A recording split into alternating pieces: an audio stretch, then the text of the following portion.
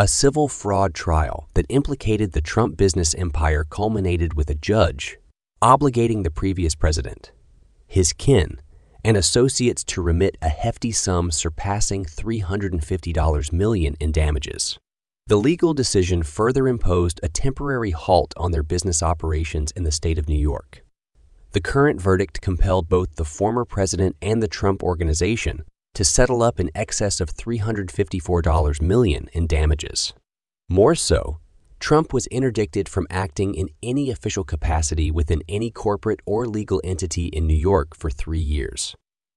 The ruling upheld the continued appointment of a third-party monitor, while also necessitating the induction of an independent director of compliance overseeing the company's affairs. The pinpoint issue of the Attorney General's case rested on inflated financial statements, which Trump and his high-ranking executives, namely his sons, Donald Trump Jr. and Eric Trump, sidestepped, attributing the discrepancy to the accountants tasked with arranging these documents. Judge Arthur Engoron rebuffed this stand, with his judgment stating that it was ultimately the responsibility of the Trump Organization to ensure the veracity of the supplied data, pointing to both interested and non-interested witness testimonies reinforced by documentary evidence. The court further underscored the absence of any signs of regret or remorse in Trump and his executives once the fraud was uncovered, necessitating the need for impartial oversight. The judge characterized the attitude of the defendants towards their alleged misdeeds as bordering on pathological. The crux of the issue was not considered a mortal sin, boiled down to allegations of inflating asset values to increase profits, but their inability and refusal to acknowledge or correct the error was a cause of deep concern for the court. This concern was viewed as an indicator that they would persist with this behavior unless restrained by judicial mandate. Additionally, the court verdict precludes Trump's sons, who were running the business during their father's presidential tenure, from holding any executive position in any New York corporation for 2 years.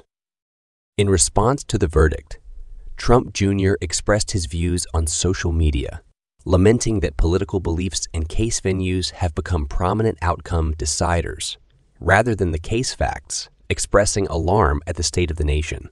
Alina Habba, Trump's attorney, called the verdict a manifest injustice, expressing confidence that the appellate division would annul this egregious ruling, putting an end to what she termed as relentless persecution against her clientele.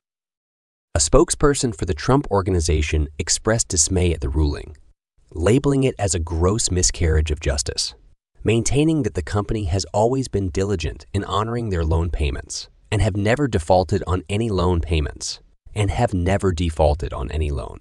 This decision marks the second of its kind against Trump this year, coming on the heels of an $83.03 million verdict against him in the defamation case by the writer E. Jean Carroll. The judicial aftermath facing the former president does not end here. He is looking at a probable 4 criminal trials this year, with the first set to commence in a New York State court on March 25th. This is happening as his presidential campaign heads full throttle towards the upcoming November election. New York Attorney General Letitia James had claimed a sum of $370 million from Trump, his company, and top executives, including his sons, accusing them of relentless and systematic fraud involving forgery of business records and financial statements. She insisted that these financial statements were sometimes ratcheted up to the tune of $2.02 billion.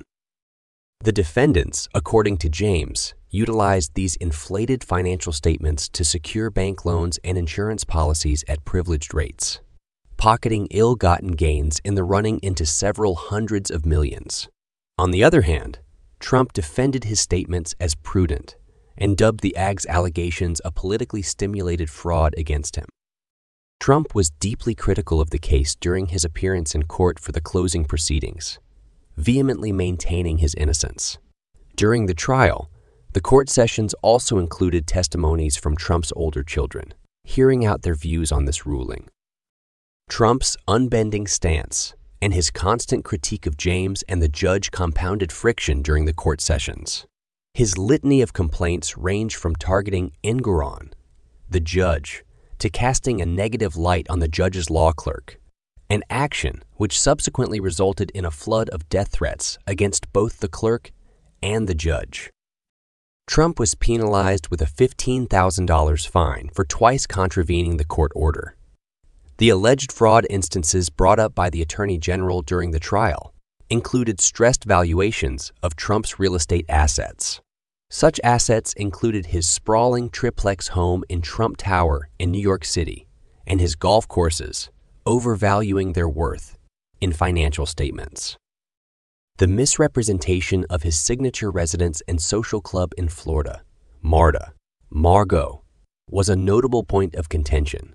It was appraised by the defendants at an amount between $426 million and $612 million. In stark contrast, the local county appraiser valued the property between $18 million and $27 million. Trump contested these figures during the trial, asserting that the true value of the property exceeded the judge's valuation by a substantial factor. Trump claimed that it was worth, according to his estimates, between $1 to $1.5 billion. The probe initiated into Trump's business activities began as a consequence of the testimony of Michael Cohen, his former personal attorney. This culminated into a lawsuit demanding $250 million in damages from Trump in 2022, followed by appointing a financial monitor for his company's finances in November that year.